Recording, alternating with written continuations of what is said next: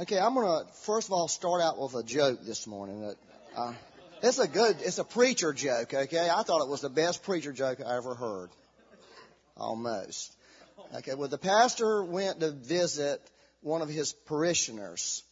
And he got to the house, he saw the TV on, saw lights on, actually saw people in the shadows moving around the house. So he goes up and knocks on the door, and nobody came. He knocked again, nobody came. He waited a few minutes, knocked again, knocked 3 or 4 times, finally gave up, took his pastor card out and wrote the scripture, Revelations 3:20, "Behold, I stand at the door and knock. If anyone will open to me, I will come in and fellowship with him." And then he went home. And then the next Sunday, they took up the offering, and the pastor's card was in the offering plate. And there was another scripture written under the Revelations 3:20. It was Genesis 3:24 that says, "I was naked and afraid." I thought that was great. Wasn't that a great one? That was worth it to me. Like, yes, I was naked and afraid. So, amen.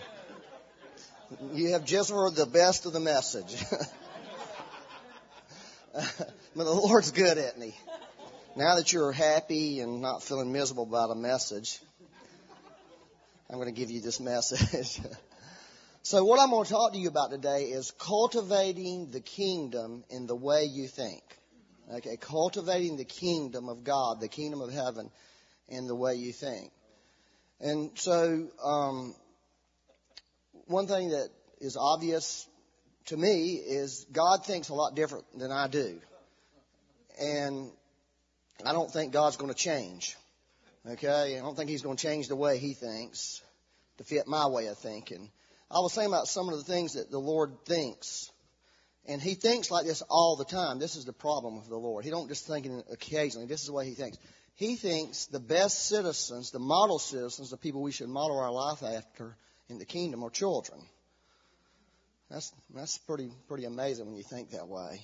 He also does not look at people according to their socioeconomic situation, their race, even their religion. He doesn't look at people based on outward appearances.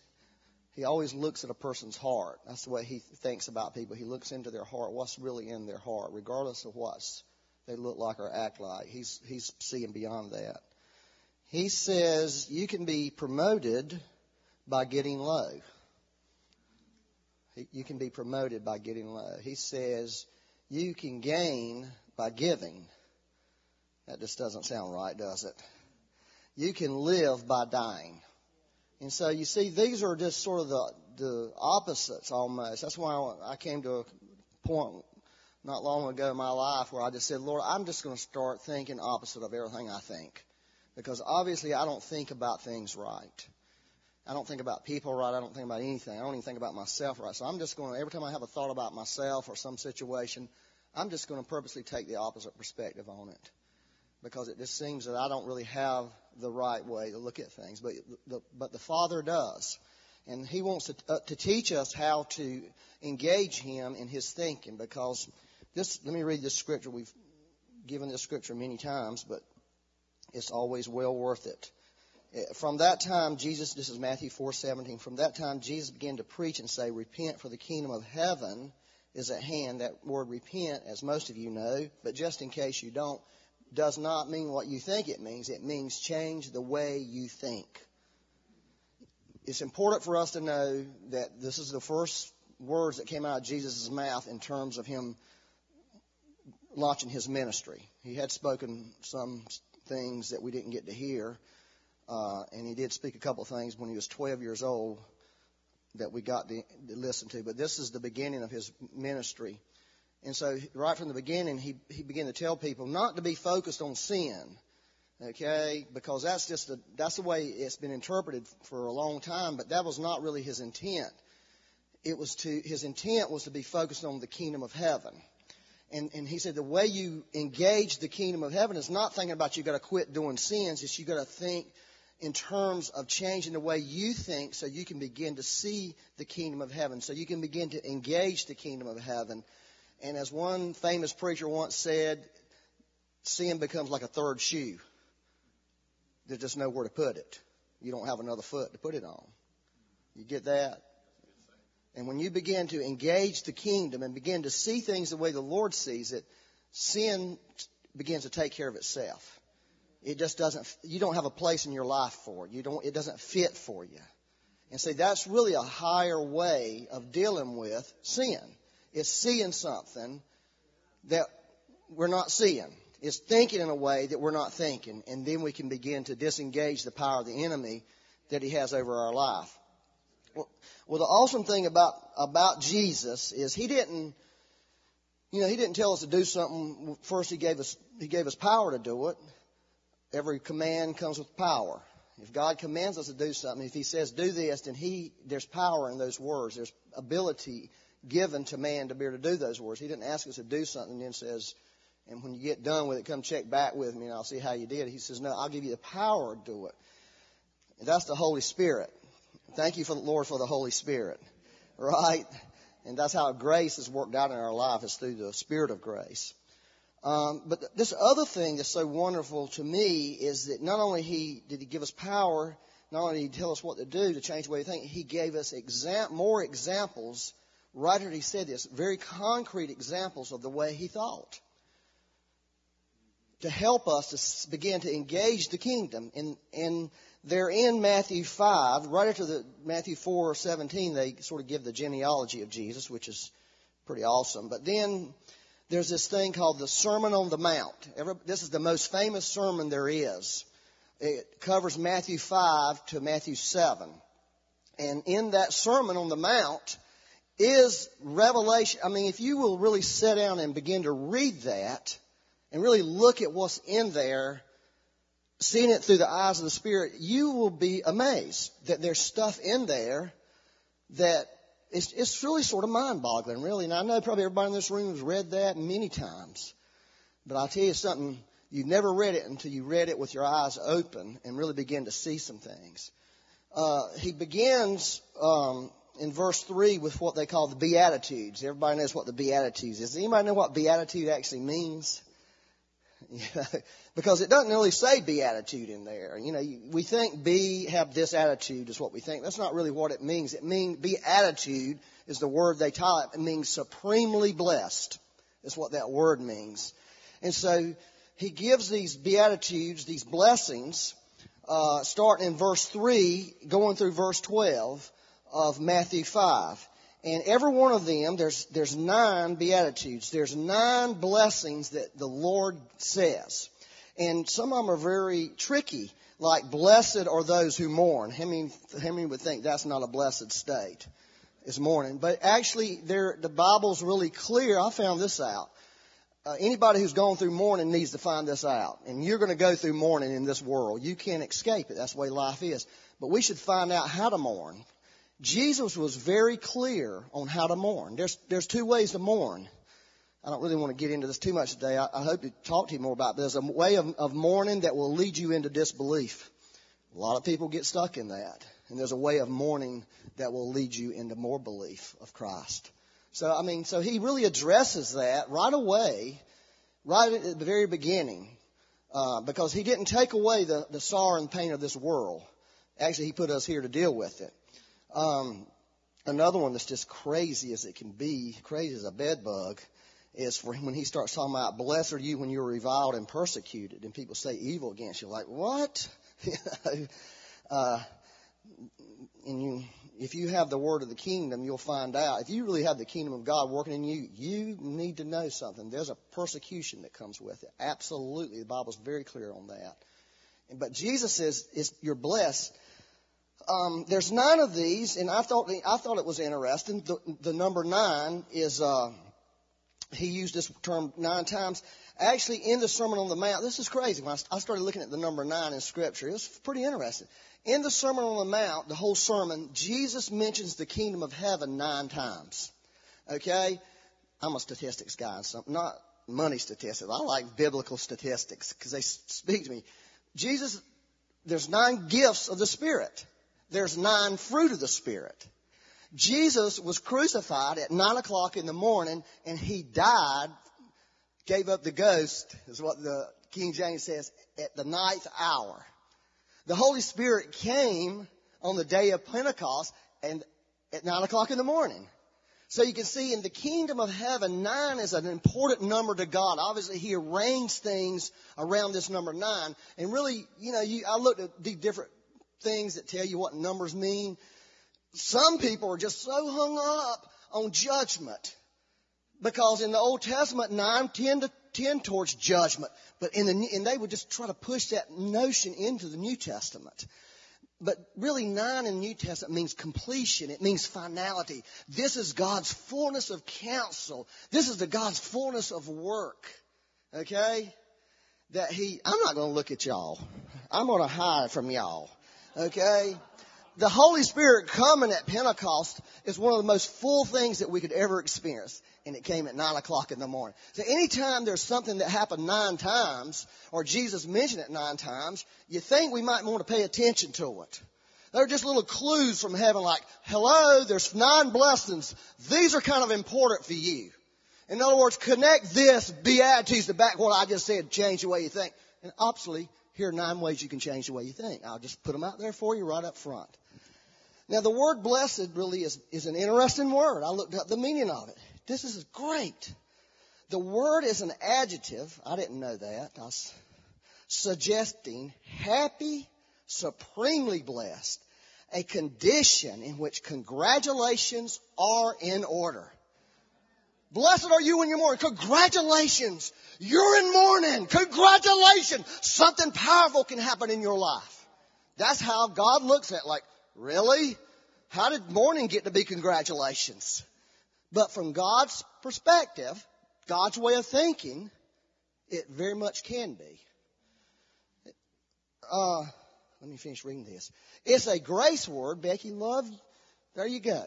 It's a grace word that expresses special joys and satisfaction granted the person who experiences the kingdom of heaven.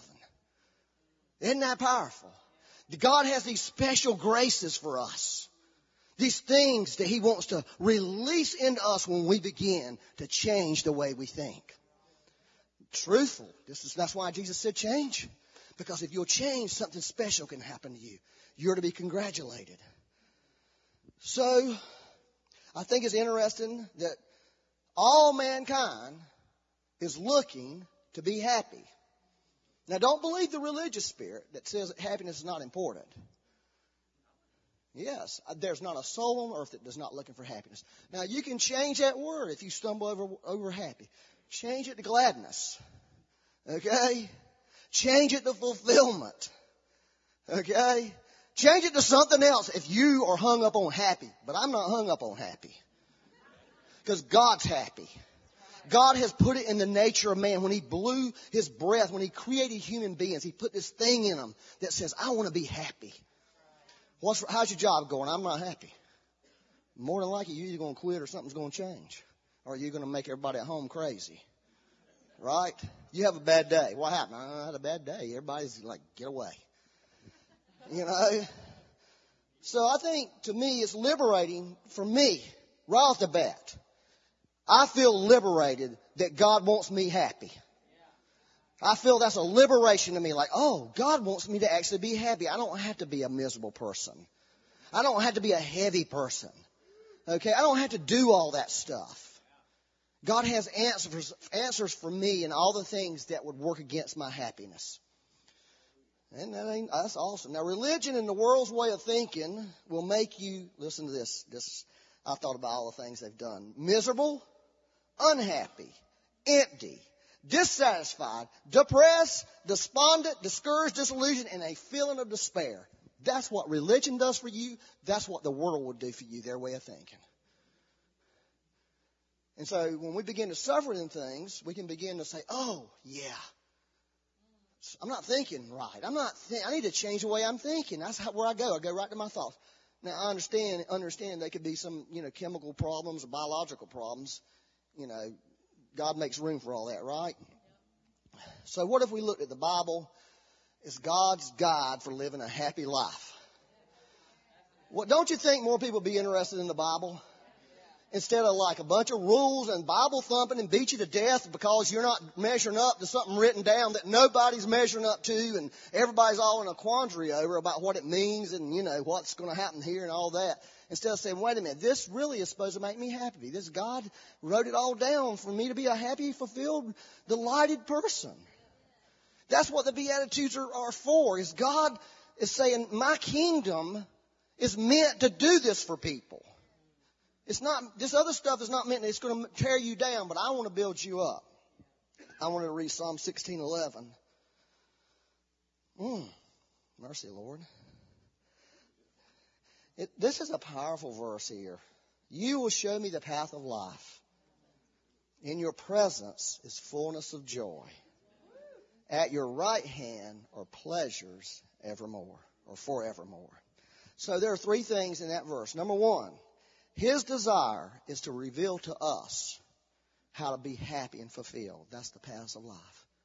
That's what God's desire is for everybody in this room this morning. The second thing is the presence of the Lord. That God's presence brings this thing called the joy. That in His presence is joy. A lot of y'all know that, right? That's why we're so addicted to His presence. I'm addicted to His presence. I'll be honest with you, because I love that joyful thing that happens when I feel the presence of the Lord around me. Something happens to me.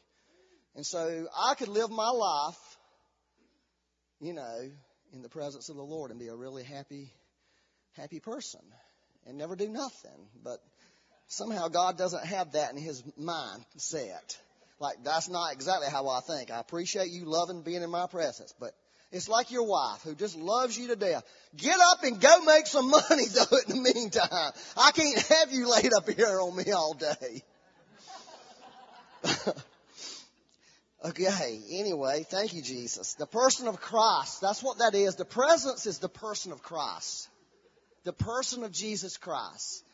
When He shows up in a manifest way, joy shows up with Him. That's the truth. That's why we love the presence. So when we say we're addicted to the presence, if you're bothered by that, how about thinking about it like this? The presence is the person of Jesus Christ. If you got a problem with that, you need to get saved now. You need to get that religious spirit thrown out of you badly, fastly, quickly. He's everything. And then at your right hand are pleasures, or happiness, or fulfillment forevermore. So the first one, the Lord says, I want to do this for you. I want to show you a fulfilled life. I want to show you how to live a life. Really what you're hungering for deep down in your heart, what you're looking for deep down in your heart, I want to show that to you. That's what I do. And here's how I do it. I do it, first of all, with the presence of Jesus Christ. I want to bring Him in to your life where He manifests Himself to you.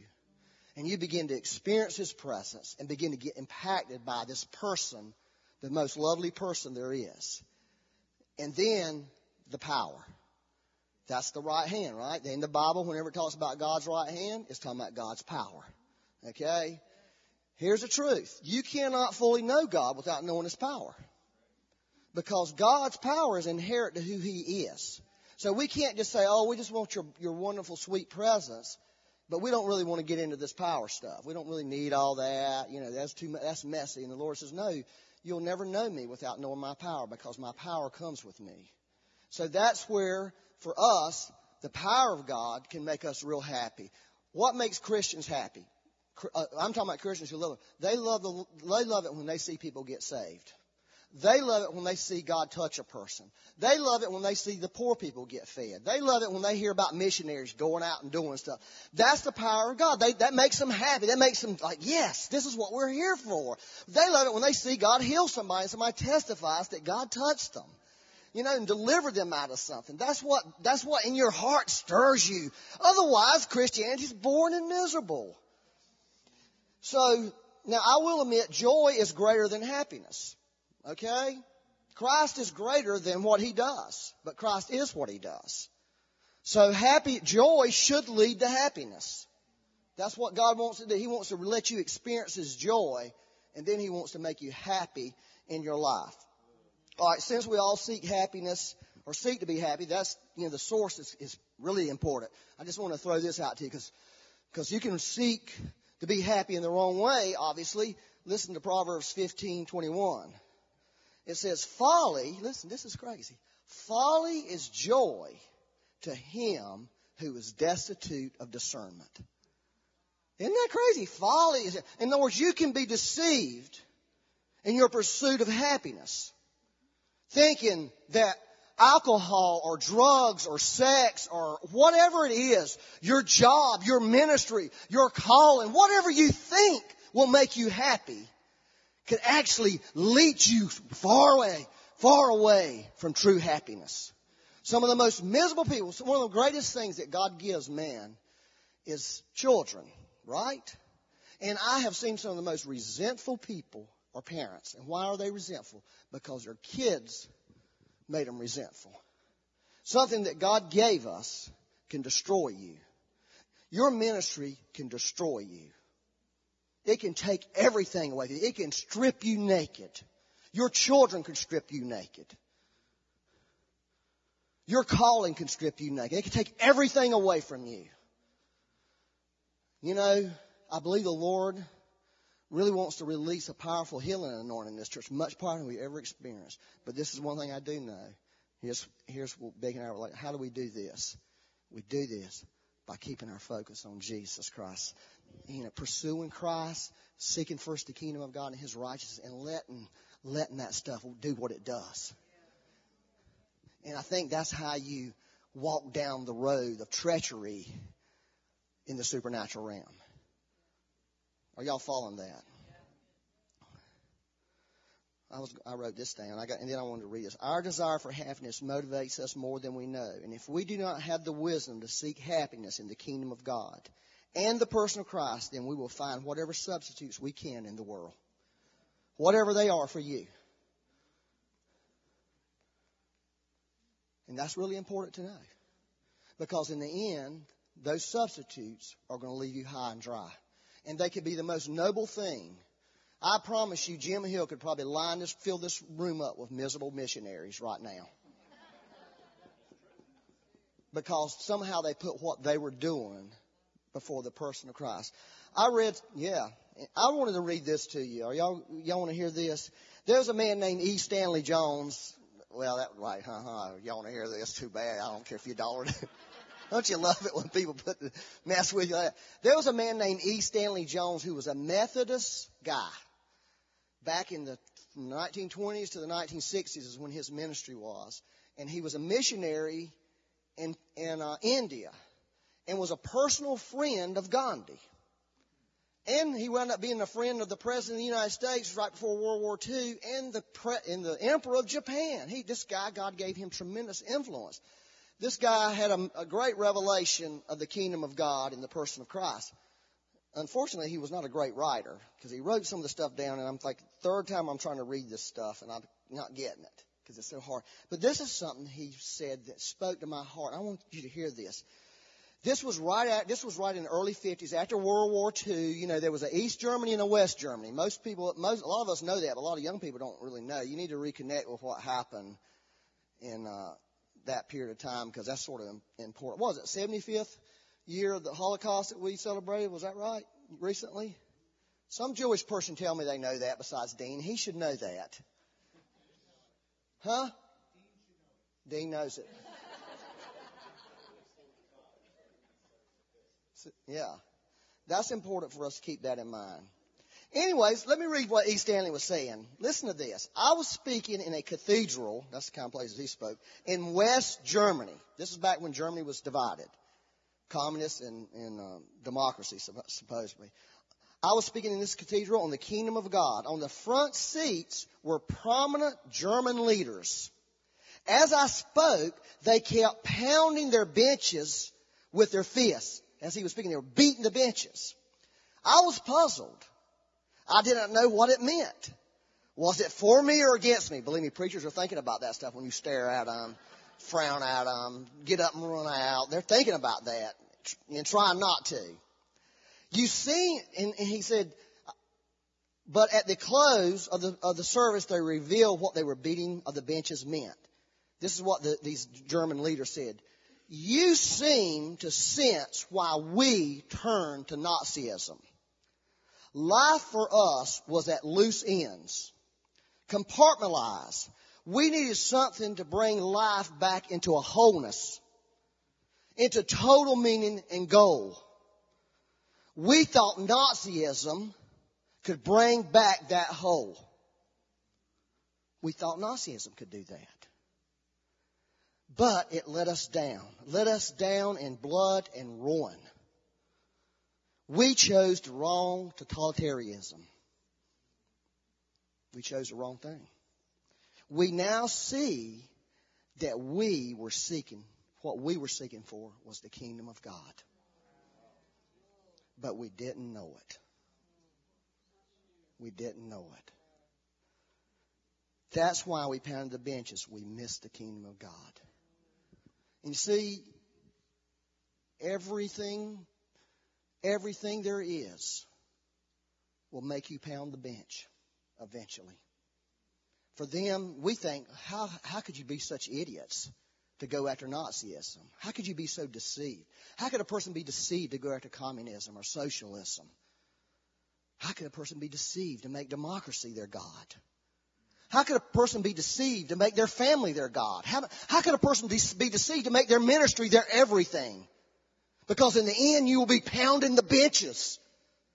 Realizing what your heart was crying out for was not that, but the kingdom, the king.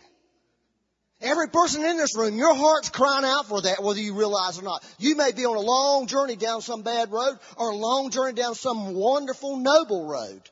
But at the end of the day, what's going to really tell on you was that journey towards this person and towards his kingdom, or was it towards you and towards what you desired, what you thought would fulfill you and make your life right.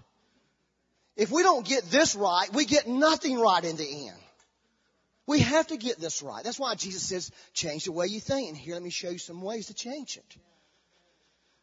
All right, so I'm going to finish one of these days. All right, so if I had point one, I'm going to give you this, then I'm going to give you one. I want to just tell you just a little story.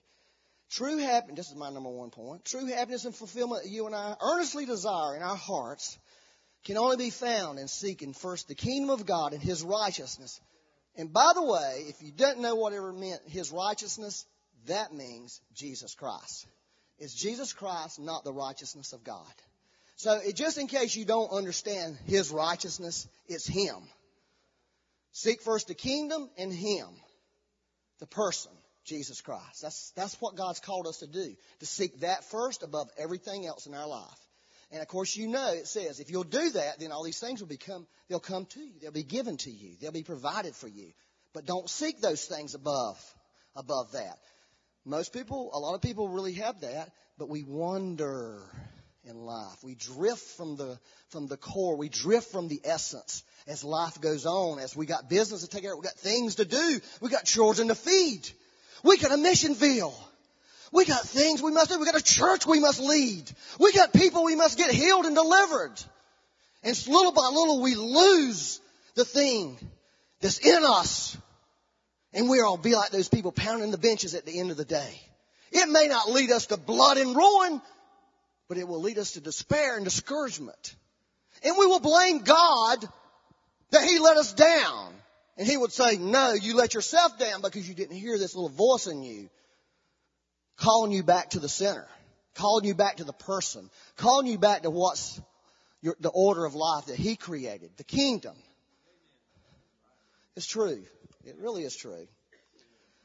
So, let me read this 5:3 for you, okay? Because I found out some stuff about 5:3. I wish I wouldn't have found out the hard way. It's blessed are the poor in spirit, for theirs is the kingdom of heaven. Blessed are the poor in spirit, for theirs is the kingdom. In other words, these are the people who are going to be able to possess the kingdom. In other words, those people who know their need of God, desperately know their need of God. The more you know your need of Him, the more the resources of heaven will open up to you. All the resources of heaven. That's what it's saying.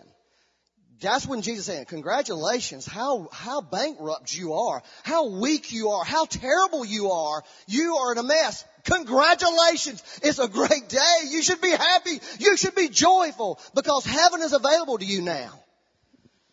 Do y'all believe that? I found this in my life, okay? I have found the more I hang on to things, the more unhappier I am. The more I'm unhappy, the tighter I grip them, the more I don't love them. The more I want to get them out of my life. Okay? The more I try to control whatever I'm hanging on to, the more I try to control it, the more miserable it becomes to me. The more I want to push it away from me. It's meant to be. That's how God designed it, because that's repellent to the heart of the Father. I know many people like this. I know people who have a good life. They have a good life in terms they have nice homes, they make a lot of money. I'm not talking about millionaires, I'm talking about people who just are doing well. They're doing well in life. They're being successful in life. And they live in fear because they're so afraid of what's going to happen. How's your business going? Well, it's going good, but I really hope it's going to be okay. I'm really hoping. You can feel all this fear coming out of them because they're looking at the future. They're watching the news all day and all the bad news that's coming. They're ate up with fear. God never meant us to be like that. And these are Christian people who love the Lord, but they're consumed. They're ruled by fear. It's because the kingdom of heaven is not primary in their life. Now, let me read this to you. I'm just reading stuff, man. I mean, you know, it's when I have let go. And I'm going to say this. There's pain in letting go. I'm not going to sit over here and tell you there's not pain in letting go. That's a lie from hell. It's going to be pain for you to let go of some things. It hurts. But you know that old song, It Hurts So Good? That's a good hurt. It's a good hurt the day a parent comes to reality they are not meant here to control their children. And they're not trying to control their environment and protect them from this evil world out there. When a parent comes to that reality, they've come to a good reality. Or, you know, anyways. Here's some things I've had to let go in my life. My children, my vision, my ministry, my church, my career, my business, my house, my car, my reputation, my legacy. I had to give up all that. You know why I did? Because it was all MY. It was mine. I had a friend of mine call me recently and said, hey, I'm counseling a young man. He's 32 years old. He's had a terrible breakup in his marriage. There's children involved. This is what he said to me. He's concerned about his legacy. I said, concerned about his legacy? No wonder he broke up his marriage. What about his kids? What about his wife? Who cares about his legacy? He don't have a legacy. I'm thinking, how hideous of a thought that is. That's terrible. That's self-focused. That's living for self. That's living out of who you are. Are y'all okay? Personal ownership runs contrary to the kingdom of God. And I've watched people, good people. I've watched things of the kingdom almost destroy them because they grip them so tight.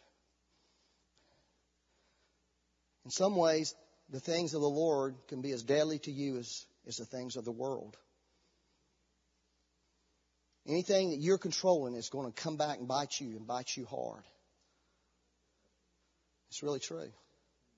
Like I said earlier, some of the most resentful people I know are parents and people in the ministry.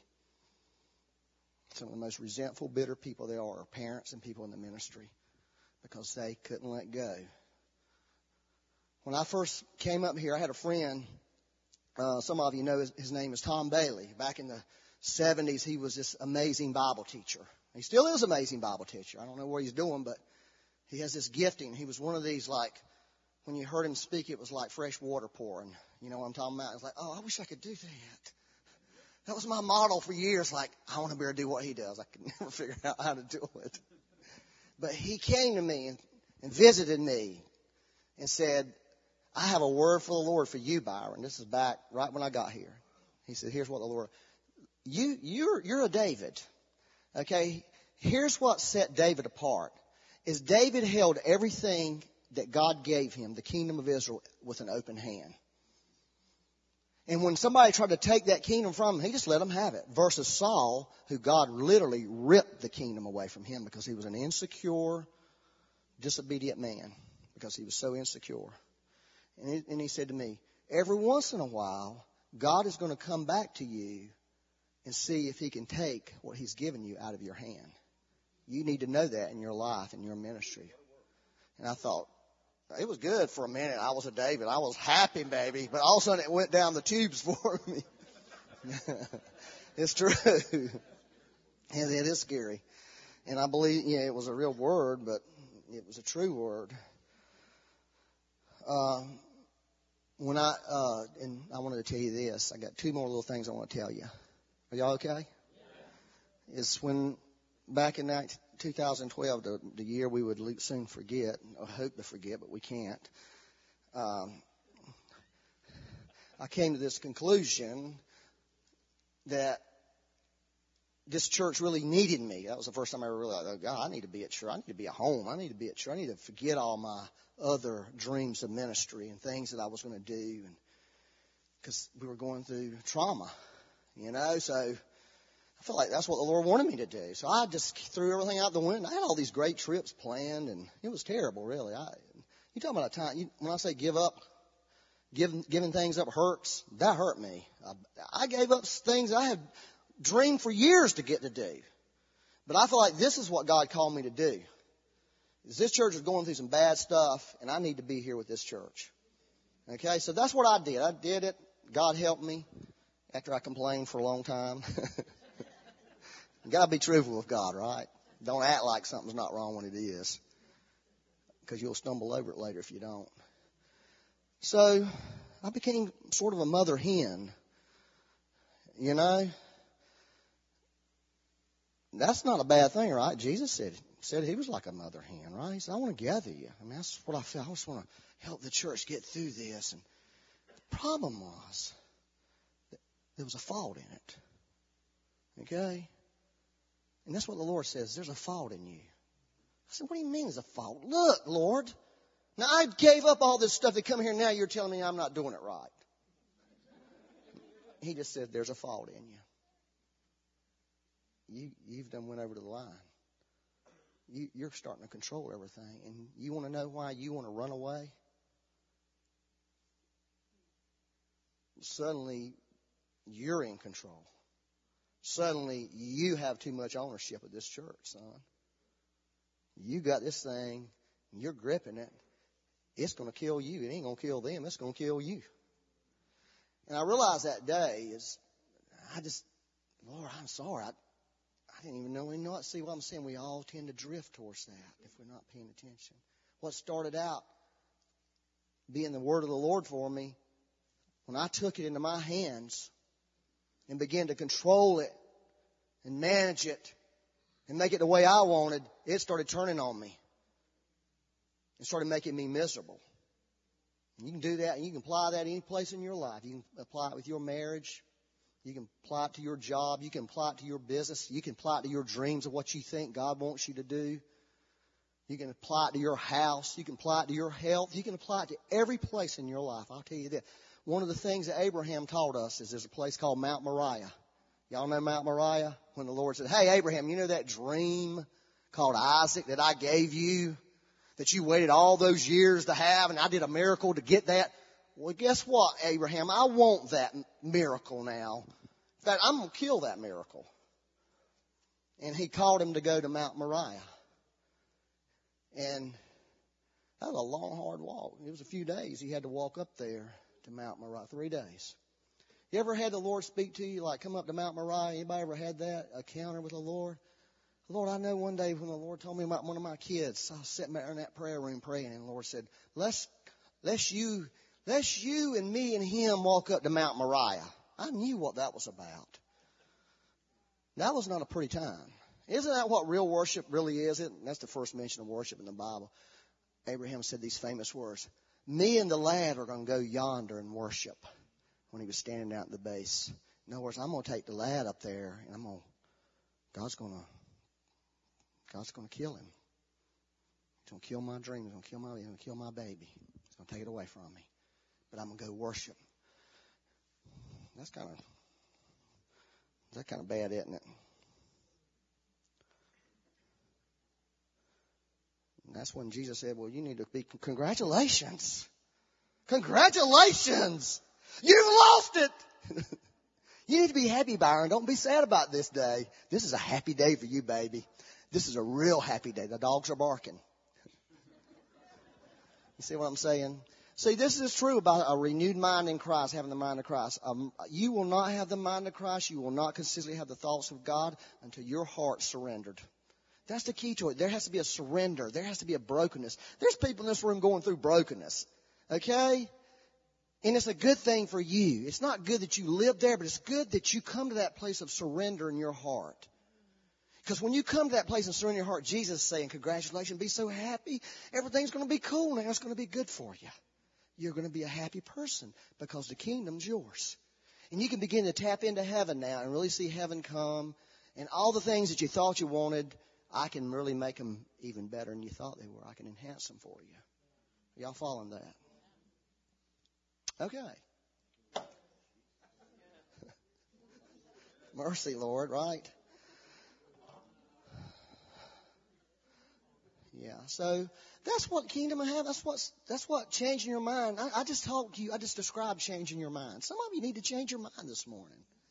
Some of you, literally, God is walking you up to Mount Moriah right this second. Been trying to walk you up there for a while, and you've been kicking and screaming. This is what I saw. This is what I saw. Come here and be my example for me. You're going to be God. You're walking, okay? You just start walking that way. Okay, I saw some people. God was trying to walk and you were saying, no, I am not going up there. And he was saying, I'm not letting go of you. And this is where I'm going because I'm God and I'll wear your butt out. I'll wear you out. You can do that all day long. But you're going to live in failure. You're not going to get that job. Your ministry's not going to work because it's good for you. Because once you come to that place, then I can do something. I can do something. And he wants to do something. And so if you're in despair about that, good for you. As Arthur Burt said one time, a good friend of mine, I won't mention their name, said they were discouraged about their ministry. That's what they said to him. Lord knows, I wish I'd have got out of the room then. Because he jumped up and started prophesying to them like, oh, here comes the comfort of the Lord. No. He said, you're discouraged because you're not getting your way. Oh, God, I'm not saying a word. That's what I thought because I was discouraged too. I wasn't judging the guy for saying it. I felt the same way. I was being exposed. Nobody just thought that guy was just exposing me. A couple other guys, nobody cared, right? But I was getting exposed hard that day. You're discouraged. You're not getting your way. And that's where some of you at. You're not getting your way. And really God is asking to surrender your way. Because he says, I want to show you the path of life. And even if you thought what he thought it was, you were like me. You got off. You took your mother hen thing too far. And there was a fault in it, and he wants to adjust you. So I wanted to take just a moment here for us to pray. Okay? If the Lord's speaking to you about this, about anything in your life, I just want to give you an opportunity for the Holy Spirit to talk to you.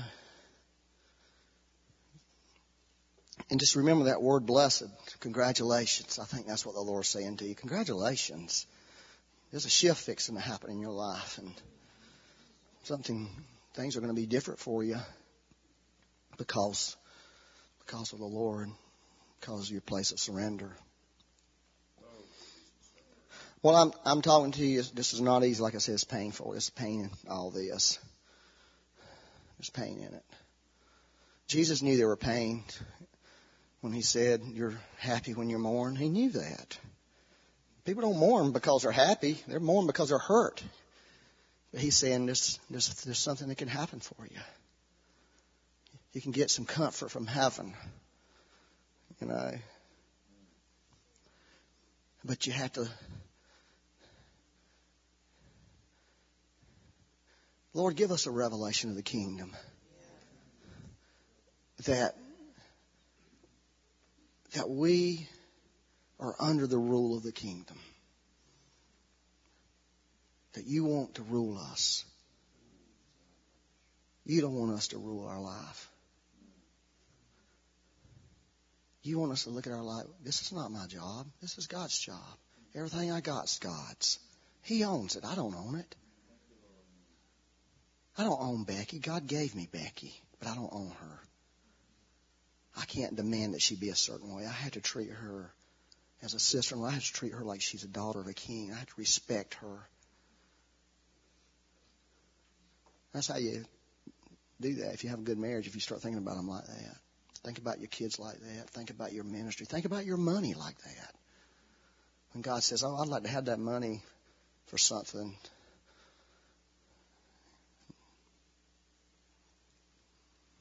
Lord, we ask you this morning, I pray for every person in this room, Lord, for a revelation of the kingdom. Your kingdom come. For us, Lord, that we really would be people that could change the way we think, Lord. And we acknowledge today that we can't even do that apart from the Holy Spirit's anointing coming into our mind, into our hearts, Lord. So we ask you to anoint us to change the way we think, Lord. And I pray for all these people in this room, every person who's making that little hard trip up to Mount Moriah. Some of them stopped and got stuck. I pray that they would finish the journey with you, Lord. Finish the journey.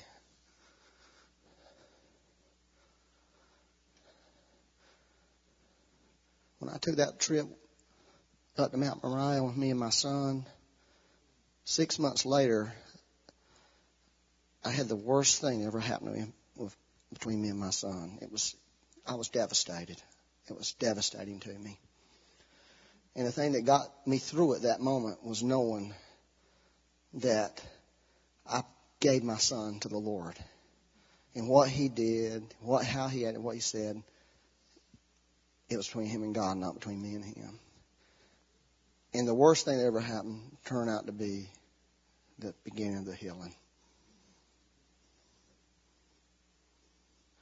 So when we come to these places of surrender, God will do what only God can do in your life.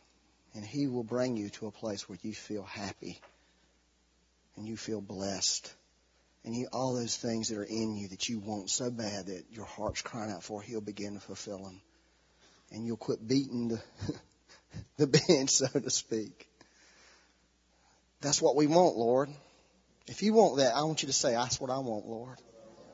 I don't want to beat the bench no more.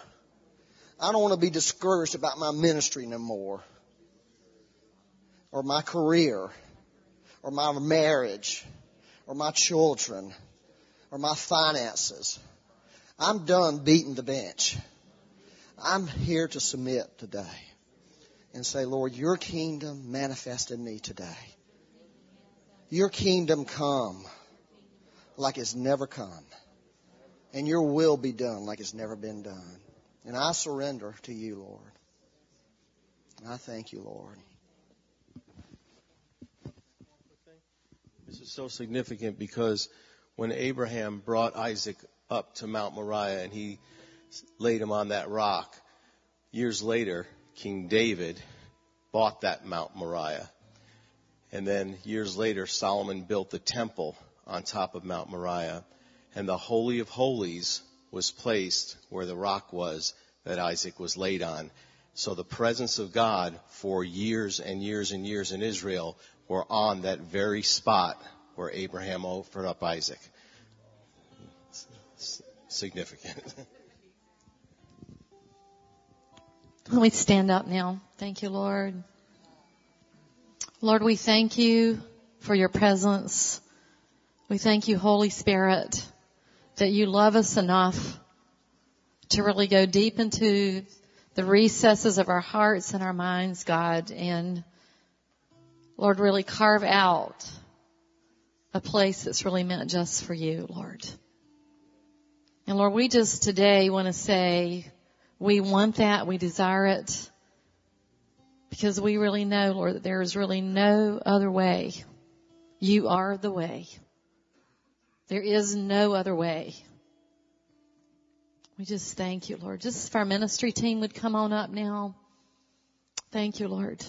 I do believe there's people that really do need to respond to the Lord this morning. I feel like there's this heavy presence of really like conviction. Conviction's always an awesome thing. When you feel that, that means the power is present to repent, to change your mind. So I really feel a heavy presence in the room, a heavy presence of conviction. And that is the Holy Spirit. So I would just encourage you. I feel like there's a lot of people in the room that need to respond this morning. And there's people here to just agree with you. So we just say, won't you make your way up, Lord?